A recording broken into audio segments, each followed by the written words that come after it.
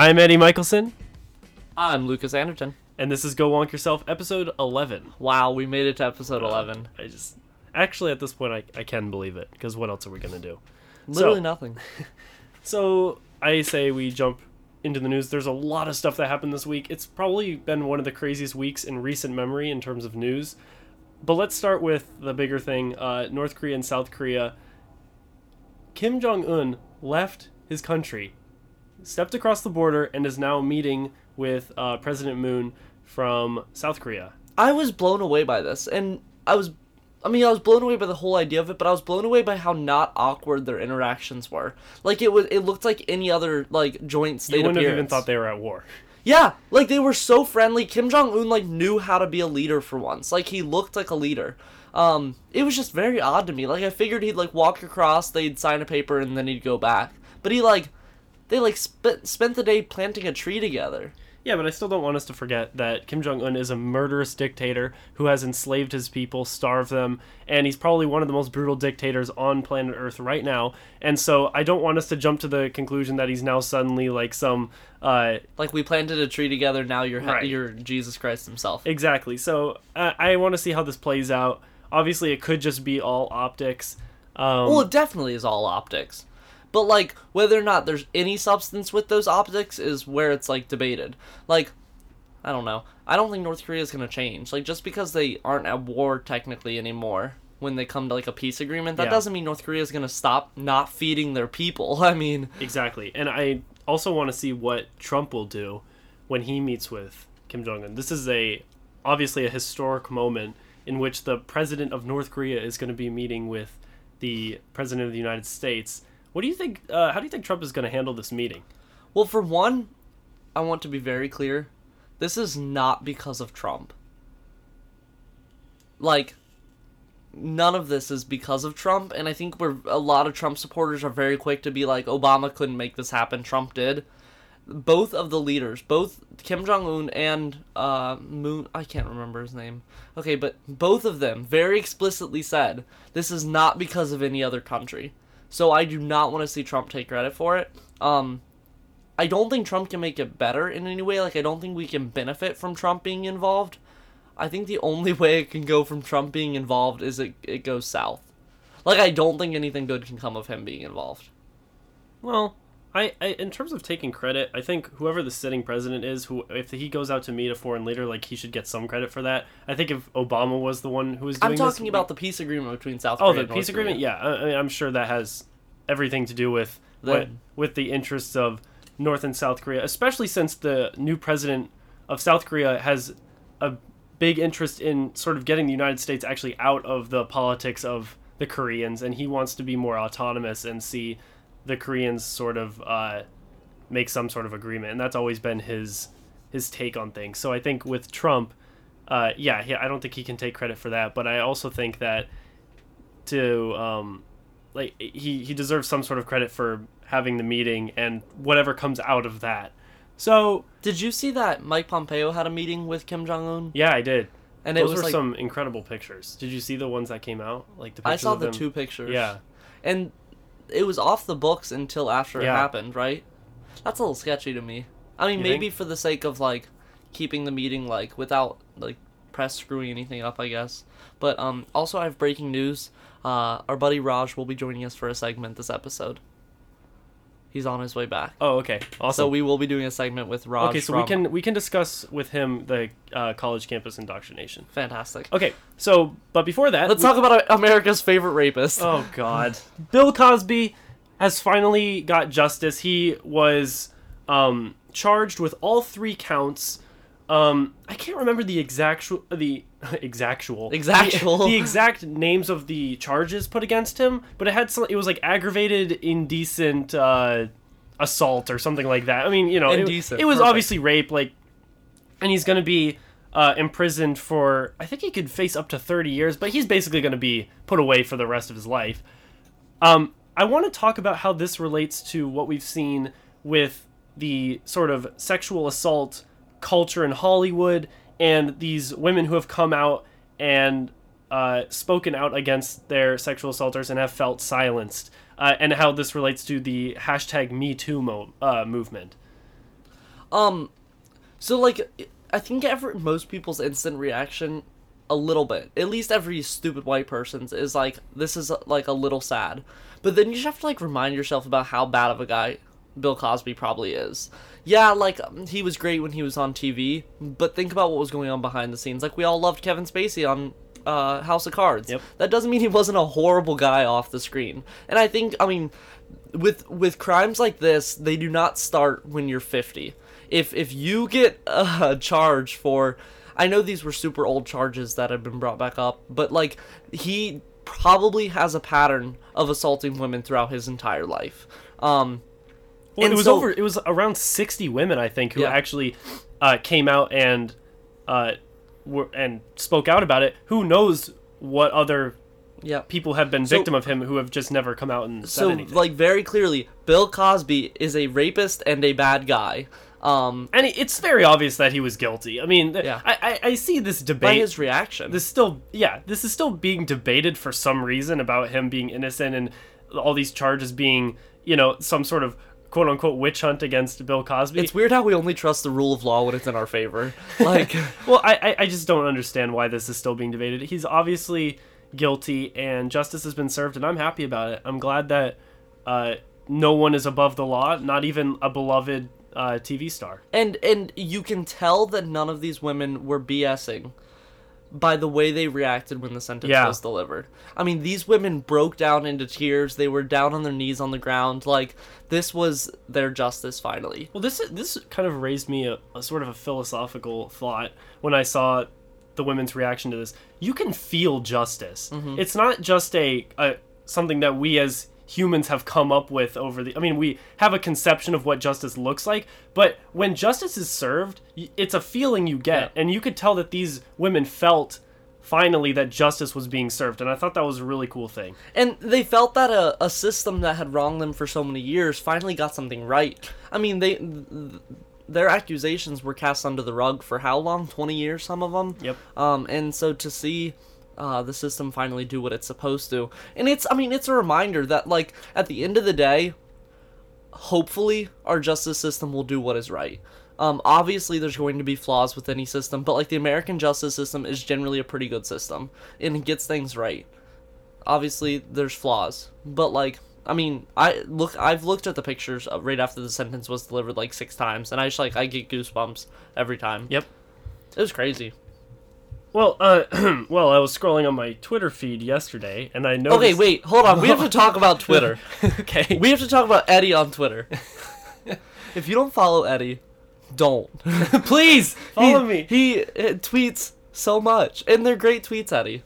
Thank you. My God, you tweet so much. Well, actually, we're going to talk about more of my tweets later on, but first I want to talk about someone else's tweets he might be slightly more important than me, but not by much. Kanye. He might be slightly more famous than me.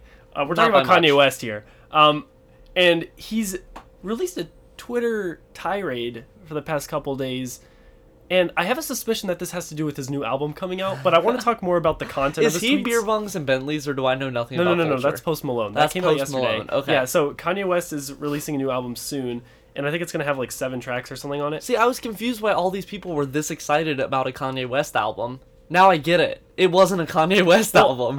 People always get really excited about Kanye West and his albums. Oh, yeah. And you can tell that he's about to release an album, not just because he says he's going to, but also because of how he acts before he released the album. I remember when The Life of Pablo was being released, there was a lot of weird Twitter behavior going on by Kanye, and now we're seeing that again. This time it comes in the form of political statements directed at Trump and his proclaimed support for President Trump, and the sort of mind control that he's seeing by, I guess, the left and the thought policing that's happening on the left. And obviously a lot of conservatives have jumped on this and said, like, finally Kanye West is showing the left that celebrities don't have to be Democrats and all this stuff. And from my point of view, it's some of his tweets were cool, but we can't forget that Kanye West is Kanye West, and what he's doing is not because he sees some because he thinks, like, conservatism is better for him. Right. Like, Kanye West is purely serving Kanye West. And, like... And it's not even because of the policies, it's just because this is what's getting him attention right now. And he wants to sell his album, and I think, like, yeah, I mean, it's cool. I mean, we can all enjoy it, and I was laughing my ass off. You know, that whole day when he was tweeting, I was so excited, and, like, it was hilarious. Okay, it's final season right now, and, like, Eddie and I probably have, like, more work than we're ever going to be able to get done. But when I look over, Eddie's not writing his paper. He's on Twitter. All day. Somehow the work still gets done. But, a little bit. But the tweets are coming out. Okay, but, like, I do want to talk about this because it brings up this point of, like, oh, like, Kanye West has seen the light. Kanye West, like, he proves that black people don't have to be Democrats. Of course black people don't have to be Democrats. A lot of them are because the Democratic Party cares about them more. I know. And Democrats don't even have to be Democrats. They can choose to be smart. We're just going to wrap it up from there. Podcast over. And so, like, I don't know. This is just frustrating to me. Where he's saying, oh, like, I don't have to be a Democrat, blah, blah, blah. No, you don't have to be a Democrat, but, like, maybe the Republican Party would serve some people of color, but, like, today's Republican Party does not, because the leader of the Republican Party is a racist. George Bush, maybe. We saw the second time George Bush was elected, a lot more minorities voted for him. But, like, this Republican Party, the Republican Party of 2018, does not serve people of color. They don't. I think if you want to think in terms of, like, collective identity like that, I think that's the sort of thing that's pissing Kanye West off. No, it's pissing a lot of people off. Kanye West is not pissed off about anything. Like you said, it's just for attention. That's the thing he's addressing mainly, and I think a lot of people of color have actually resonated with that idea. When he praised Candace Owens, who I haven't really followed the work of Candace Owens, really. I know she's a pretty outspoken. Never heard of her.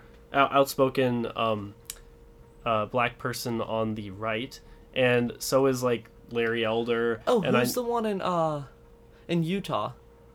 Mia Love, something. I have no idea, but yeah, there are a lot of people on the right who are pretty fed up with the identity politics of the left, and they're tired of being told that they have to be Democrats or they're not real black people if they're on the right. And I think this message, whether or not Kanye West meant it, is resonating with those people.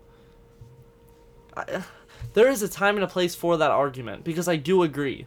I think that in 2018 we're going to see a lot of Republican campaigns run on, because the small minority bloc that was voting for Republicans is abandoning them. They're going to run on, the Democratic Party has pretended to be your party for 30 years, but what have they done for you? So, like, I think that will be a real debate, but I don't think Kanye West and Trump are the people who should be making that debate. No, I agree with that. I don't think that, again, Kanye West... I don't see his messaging, although it is overtly political. I don't think he's coming from a political place. I don't think he actually has an agenda in mind. And he like joked about running for president, and he's done that before. I don't know. Let's just take Kanye West for what he is. And like you said, there is a place for that debate, and that debate will happen inevitably. Yeah. And it's already starting to happen outside of Trump and Kanye. And I think both sides of the aisle will have to address that. Democrats will have to address it. Republicans will have to address it. And we're going to see where that goes. So I guess now we can shift our attention over to Joy Reid, my queen, who recently there was a blog post exposed about her making quote unquote like homophobic statements. I didn't really see exactly what she said, but they were I did read them. I don't remember off the top of my head what they were, but they were pretty mundane in terms of what we've seen in today's political atmosphere. But this really raises the question of we were talking about this earlier with social media. Does it really not matter, but should we take... How much should we weigh this in terms of what someone says 10 years ago? So I want to say two things. For one, I saw a really good tweet about this. We can forgive things you say in the past, but we aren't going to forgive when you lie about them. And from my understanding, Joy Reid basically went on the air and lied. She said that she was hacked. She said which is now being... It's almost completely debunked. The FBI was investigating it, and they saw that it was archived 10 years ago, so the hackers would have had to hack 10 years ago, which is extremely unlikely. So it's basically confirmed that she was not telling the truth when she said she was hacked. So that's basically where... Well, and maybe what she meant was, I got rid of this post. Someone was able to dig it up. That's what. That doesn't require hacking. You can. There's a website that does that. It's Wayback Machine, and you just type in a URL. And I don't want to know why you know that. But okay, the second thing I want to say, I know I always relate things to like my own personal political experiences, but like that's what I can best attest to. So in Virginia, we had a competitive 21st district primary for the General Assembly back in 2017. Tom Brock was considered basically the lone candidate. He was going to be the Democratic nominee. Last minute, a woman named Kelly Fowler, who was just on the cover of Time magazine, she spoke at the Women's March, she jumped into the primary. And a lot of what she campaigned on, I love her to death, I think she's a really good delegate, but a lot of the way she won the primary was a lot of her supporters used Tom's past Facebook statements. He made, I believe it was one bad joke that was totally racist from 8 years ago. And that single-handedly sunk his primary. I mean, Tom was a flawed candidate. Every candidate's flawed. But that one comment from 8 years ago sunk his entire campaign. Tom had been working for 2 years to recruit candidates to run, and he was going to be one of them. And a Facebook comment from 8 years ago sunk his entire campaign. People of color in the local Democratic Party were not upset about it. A lot of our party leaders, they were not upset about it.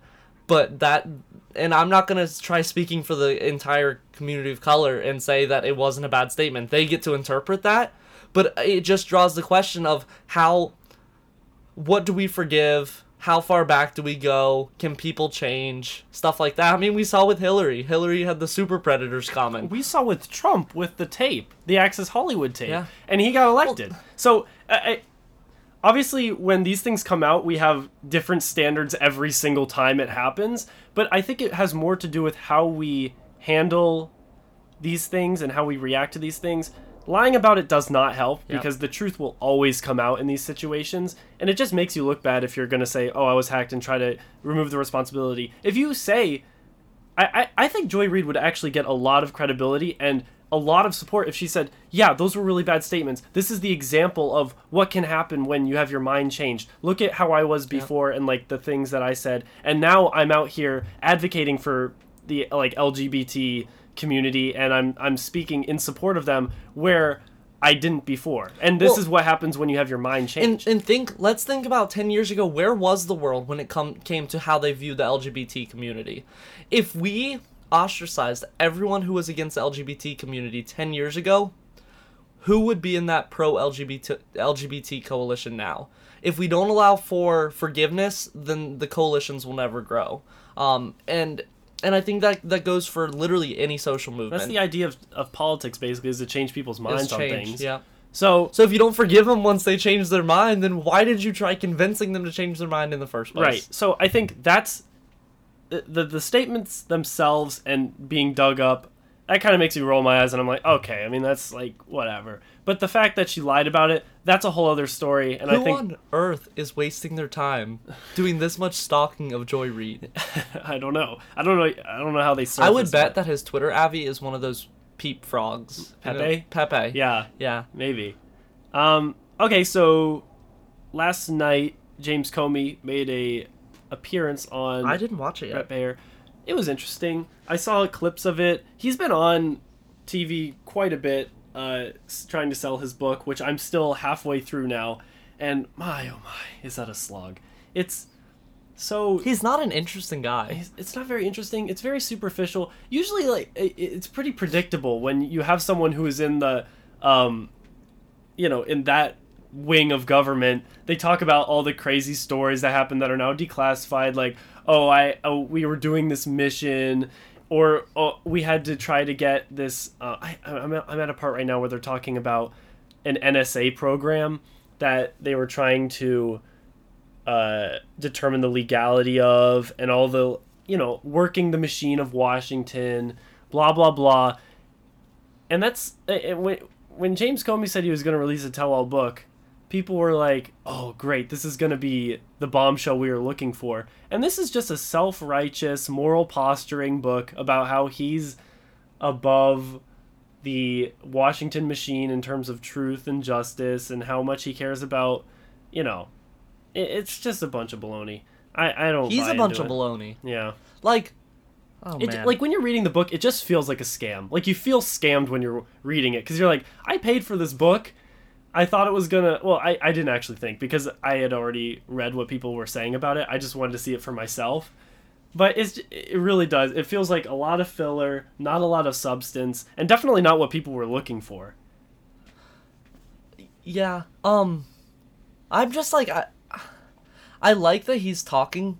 Like I think it's important to hear his whole like testimony. I think a tour around the country, a big book deal, that might be a little much. I mean, everyone hates him. No one has a positive view of James Comey. He pissed off the Democrats. He pissed off the Republicans. Who's left? And now he's cashing out for it. His book has sold, I forget what the numbers are, but he has ridiculously People waited high... 2 whole days in line to go into his book signing. People are paying. I'm so sorry. Whoever did that, I am so sorry for you to have cracked open that book and read what you read. You must have fallen just be so right disappointed. Poor guy. I mean, I would really like to go to one of his book tours. I would never wait in line that long to do it. A bunch of my friends go to William and Mary, and he is teaching there next semester.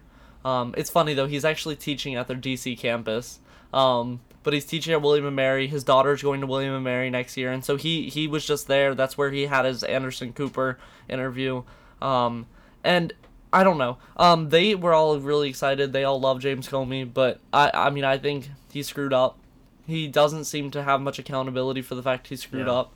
Well, he sets a different standard based on the situation he's in. Yeah. He's obviously a very smart guy, and he knows the law, and he knows how to communicate with people, and he's pretty well spoken, and he's not a bad writer either. But it's just you could tell in these interviews that every time he answers a question, he's setting a different standard, and you're not really sure where he's getting and that he has from. to remember what script he's supposed to read off. And yeah, and it changes depending on where he is and what PR network. Team? Yeah, so I just think that's kind of humorous. So, well, so we are going to have a guest on for our next segment. We're going to be talking about the wonderful issue. We touched on this issue with President Burwell when she was on last week of the climate for other views on campus, specifically here at American University. We're also going to talk about my Twitter a little bit more. We are. And so when we come back, we will have our buddy Raj on the show. So tune in.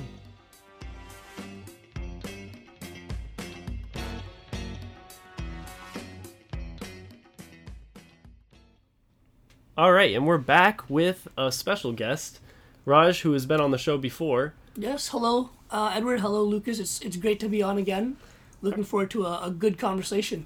No, we are glad to have you back on. I was listening to the last episode you were on last night. What a great episode. Awesome. It was a fantastic episode. Yeah. Centrism is indeed bullshit. Yes. Except I think by the end of the podcast we came to the conclusion that centrism was not. Oh, I didn't. Oh. I still firmly believe it's bullshit. If we want to discuss that some other time, we should. Oh, yeah. Right now... Okay, but like I was saying before the little break, that last week with Sylvia we talked about opposing views on college campuses, this reputation for college campuses that tend to be pretty liberal and to possibly indoctrinate children with those views. Really quick side note, I had an AP statistics teacher in high school who went on this 20-minute rant in class one time about how she would never let her kids go to public school because of all the socialist indoctrination in our public schools. So, interesting gal.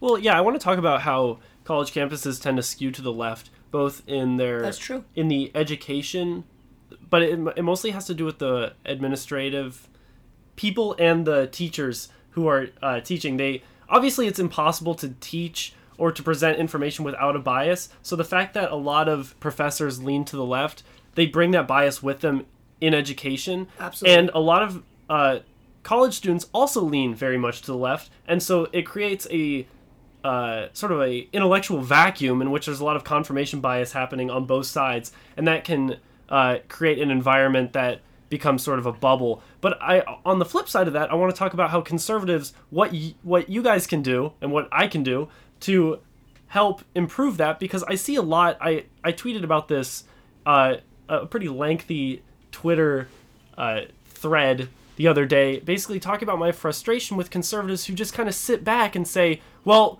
we're being oppressed on college campuses, our ideas are being shut down, we can't do anything, we're being silenced.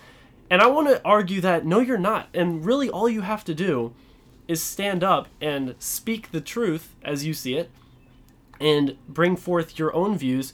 And I've tried doing that, and obviously I can do better, and we can all do better. And by doing that, we're actually helping sort of create a more intellectually diverse environment. So my whole rebuttal when conservative pundits talk about how liberal our college campuses are, it's not like we force them to be liberal. Like, should we have some sort of affirmative action in our, like, hiring and admissions process to only admit so many conservative people and only hire so many conservative or liberal professors? Like, the fact that most professors are liberal and most students are liberal, there's no cure to that. Like, and it's not a bad thing that they just happen to be liberal. That's like when we talk about the Electoral College and we're like, oh, if California wasn't a state, then the Republicans would always win. Well, that's not the situation here. And so, like, it's the same way with, like, liberals on college campuses. Professors and people with higher education tend to be more liberal. That's true. Young people tend to be more liberal. There's no cure to that. And then when it comes to, like, this, like, Republican victimization of, like, so I had a girl in one of my classes the other day. I'm not going to call her out by name, but she was like, so I don't speak up often in my classes because of how liberal AU is, and I'm a conservative, and people always hate on me for my views. Up. Yes, exactly. And so she, like, started talking about how racist the Democratic Party was, and how all this stuff that were totally outlandish views, and I was like, people don't, like, dislike your views because you're conservative. People dislike your views because they're radical and outlandish. And, like, if you are going to come to college as a conservative, obviously that's going to be a bigger challenge than coming to college as a liberal. You have to be ready to defend your views. Okay, but the flip side of that is that here's one thing that I will challenge on that, is that if a conservative comes to a college campus and brings forward their outlandish views, they are going to get destroyed immediately by everyone. Be ready to back them up. If someone on the left brings forth very radical views, as I've seen, and I'm sure Raj and I have both seen in our we're both in Western philosophy this semester, and some people say the most outlandish things, and everyone just kind of sits there and nods. But, like, you can't get mad about that unless you're the one to call it out.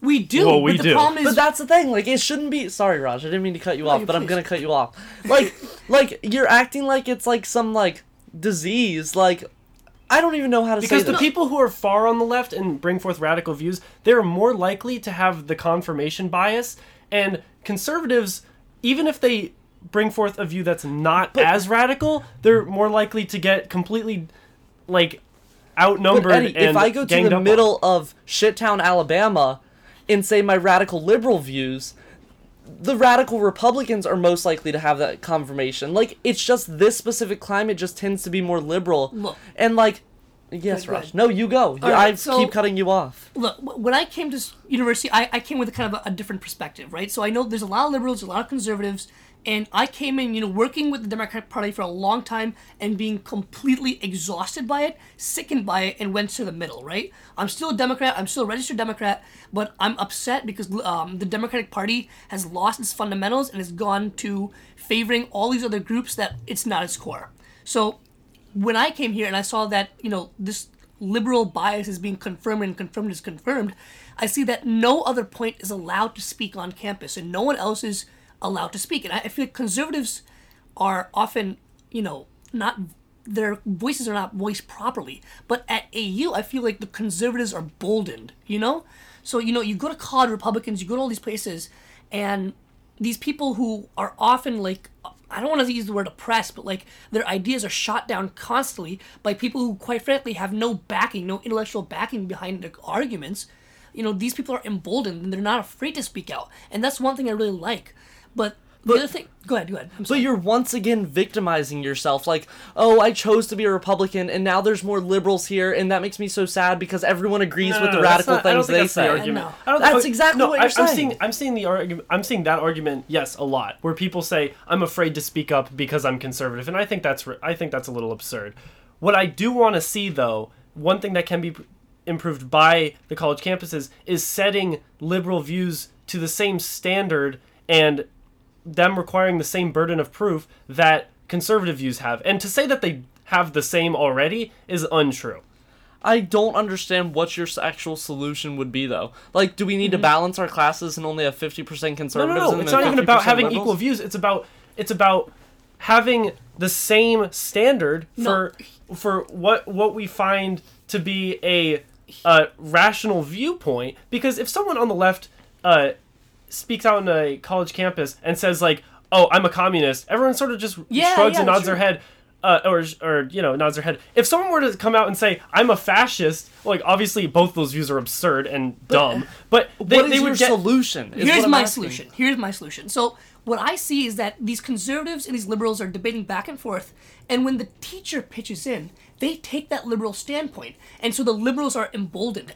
Why there's freedom of speech? That's not a solution. Well, the teacher should be a mediator between the two groups. She should not take the argument of one side. It's a private university. Of course, they have the right to do that, but meaningful discussion, when you want the young people to, like, take in all these ideas and make themselves, have their own opinion, you don't want these PhD super smart adults to take one side or the other, because that just kind of prevents other people from gaining this kind of opposing argument. If you care that much about what your professors feel, then why would you sign up to come to a super liberal campus and then just talk about how hard it is? Like, most of them are super. First of all, I came here because I knew how liberal it was. I've always been in very liberal environments, and I like debating people, and I like seeing other sides of the. I don't want to be in an echo chamber, and I think that. I'm sorry. Did I cut you? No, go right ahead. Everyone's cutting Raj off. I came to AU because it's a great school. First of all, it's in DC. And the last thing I really paid attention to is, like, liberal or conservative, because, like, quite frankly, that's at the bottom of what matters. You know what I mean? So I chose AU for two reasons. One, it's, like, one of the few schools I got into, to be honest. Same. And two, it's just a great location, all that kind of stuff, and professors are fantastic. And SIS is, like, a dream, right, for IR people. But, the thing is, like, just because we didn't choose to have this liberal conservative bias, we kind of just inherited it. And now we have to deal with it. To come here. You cannot choose to go to a school. Most college campuses are liberal, though. Yeah. But, like, you came to one of the more liberal ones. I know, but are you supposed to just say, "I'm not going to go to college"? And then... If you're not willing to take on that challenge, yes. You can't... once again, the only solution to college campuses being a little too liberal and having the reputation of being liberal, full of liberal professors, is to implement some sort of, like, quota system for, like... That's not what... That's not what I'm saying either. I'm not saying it's inherently bad that liberals are overrepresented. I'm saying, from a teaching perspective, if someone is going to bring forth a viewpoint that is different from your own, you should hold that viewpoint to the same standard and burden of proof that you would hold anyone else's viewpoint. Like I said, if someone raises their hand in class and says, "I support communism," they should be able to back up why they support communism other than superficial talking points, in the same way that if someone raised their hand and said, "I support fascism," they should have to support that. Both of those ended historically in disaster. So I think they should be held to the same standard. But the burden shouldn't fall on the teacher. The burden should fall on the conservative students. Why should it fall on the Because if a conservative student speaks out, I don't think that I don't want my professor to get involved if it's a class discussion. I want one of the liberal students to speak up and say, but the professor gets involved all the time when it's a liberal. Because they're liberal. Let them have their... Like, in high school, a lot of my teachers were told, "Oh, we're in a public school system. I'm not allowed to share my views with you." I thought that was total bullshit. Like, I'm a 16-year-old kid. I'm about to be 17. I'm about to be 18. I'm about to be an adult and vote. You should be able to share your views with me, and I should be mature enough to be able to agree with you on some things, disagree with you on some things. But, like... I don't have to be liberal just because my professor is. Like, I should... But if all you're being taught is liberal viewpoints from people with PhDs, you're supposed to take it for what it is, though. Take the information, use your own brain to distinguish where the bias is in it. Nature doesn't take... People in positions of authority automatically have this kind of overpowering figure over others where it's like, you're right, I'm wrong. And so when they take one view over the other view becomes, like, completely bogged down. And so I don't, I feel like professors in a private university, I totally agree. Like, they should have the right to say, like, one way or the other. I agree with that too. But, like, to say, like, for example, in a Western philosophy class, the teacher said, like, the infectious white man's history. And, like, colonialism and all this stuff has completely ruined our earth. There's no doubt.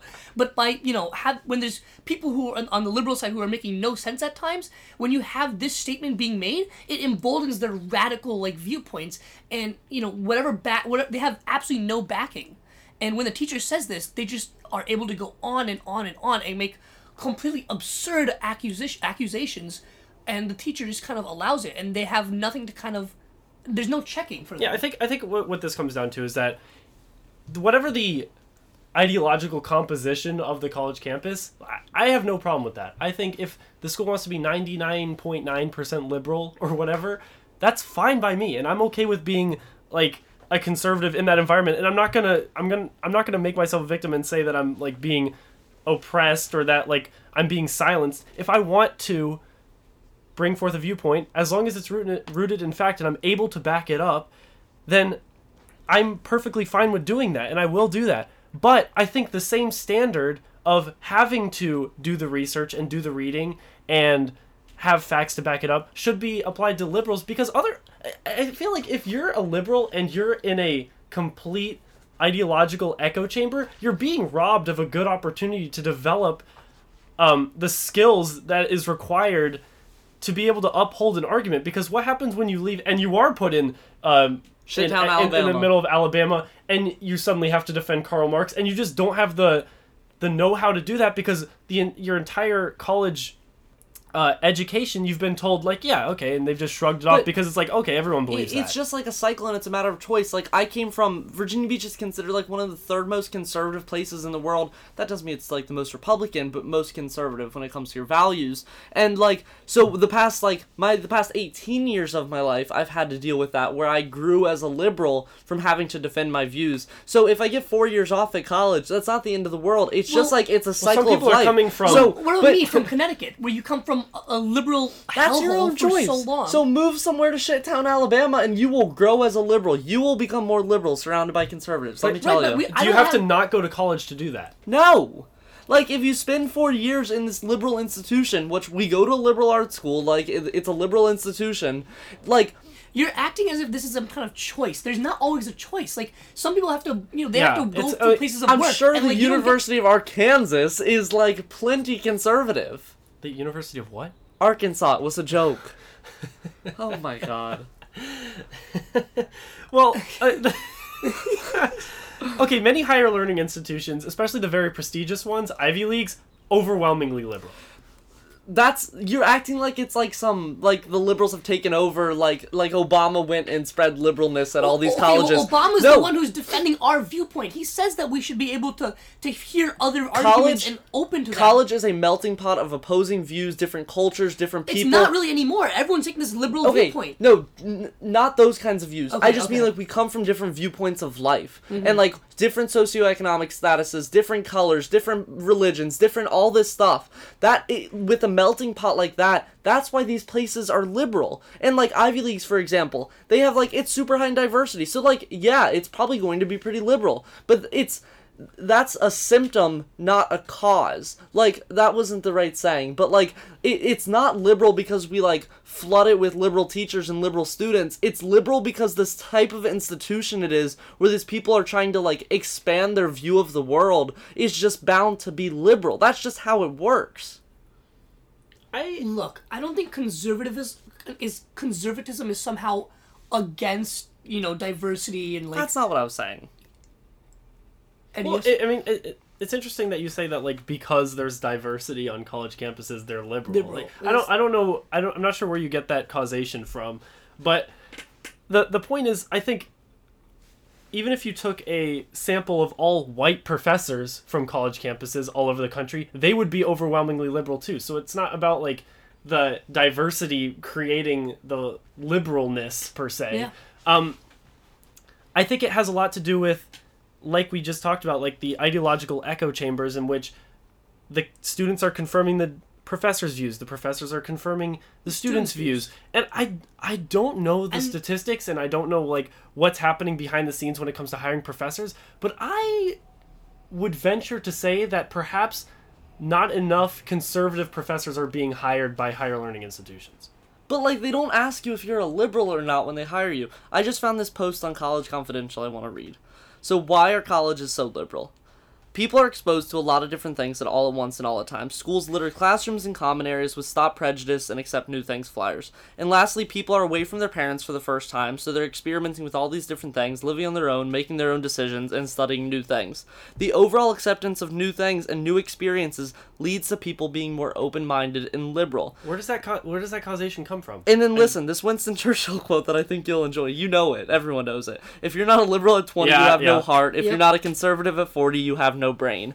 But, like, not that I agree with that quote, but that's part of it. People do tend to get more conservative as they get older. Well, they do, but, I mean, my mom is our moms both are the rare examples of how that's not true.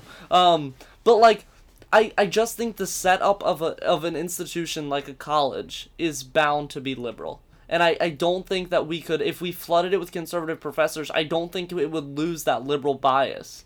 Because the kids are liberal too, it's not just the students. But I think it does come down to, in the conservative way, rather than regulation and censorship and have the teacher get involved, have the students take some accountability. If that girl in my intro to Clegg class wants to be as conservative as she is and gets frustrated with these liberal views, it falls on her to speak up. I completely agree with that. I just think the accountability should be on both sides. What happens to people I don't mean to, rub Edward's dick here, but, am I allowed to say that on My this mom podcast? listens to this podcast. I'm sorry. Well, I'm sorry. All right, you're Mr. staying over Anderton. there at that end of the room. Look, but, when Eddie and I are in philosophy, Eddie takes a very conservative viewpoint. And no matter what, it's brave. But, when everyone kind of goes against Eddie's viewpoint, oftentimes they don't have a backing. And, Eddie does often have a backing to what he says. And, even then, he's not allowed to have a voice. You know what I mean? I feel like I'm allowed to have a voice, but I do see what you're saying in that if I'm saying something and backing up with fact, and then someone else says something that is rooted in nothing, the teacher is still or the professor rather, is more likely to go along with what most of the people are saying that's not rooted in fact, rather than the one person who's saying something that is rooted in fact because of her own bias. Yeah, that's fair. And, the other thing is, I feel like... Do you hear the people play music outside? Yeah, we have a little pond outside our dorm, and there's, benches and trees and goldfish that I put in the pond. Can't you see we're podcasting in here? Eddie, that was really weird. There's two famous people in here, right? Yeah, there's two famous people in here. That was a great discussion, folks. Yeah, that was good. I think, obviously, it's open to debate, but I want a PSA. First of all, follow me on Twitter. Eddie Michelson, one word. Also, if you're a conservative and if you're on college campus, I can understand where the frustration is rooted, but you don't have to turn that into a victim mentality. Yep. Conservatives are always complaining about Democrats being snowflakes, turning victimhood into a sort of virtue. We don't have to do the same thing. We can take that and use it to develop our own ideas, to strengthen our own ideas. So what if the professor makes you back up your views with fact and evidence and makes you really work for getting your view across? So be it. Take advantage of that. If you're on a college campus that's overwhelmingly liberal, talk to liberals. This is what we're doing right now. Yeah. I mean, the idea of... We don't bite. The idea behind college... We just take your tax money. Yeah, is to be a battleground of ideas. And I think if you're a conservative, instead of just staying silent in class, just say your views, don't be afraid, and just see what happens. Maybe you'll either have your mind changed, or you might find that more people agree with you than you think. And the same goes for conservatives or liberals and conservative schools. If you're in the middle of Virginia going to Liberty University, have a conversation, sit down. That place is whack. It is whack. But nevertheless, people there often have a kind of a homogeneous viewpoint, and so talk to some people, maybe change their mind, maybe change your mind. Also, I want to just coin the term. When you guys play the victim like that, I call that cringe-servitism. So I just want to. That's funny. I call it being a snowflake. Oh yeah, that's kind of an all-encompassing term. But let's put an end to cringe-servitism and bring back strong conservative ideas. All right, that should be the name of the podcast. All right, folks. Well, Eddie, this has been a great episode. Raj, go wonk yourself. Lucas, go wonk yourself. Eddie, go wonk yourself. Let's go wonk ourselves.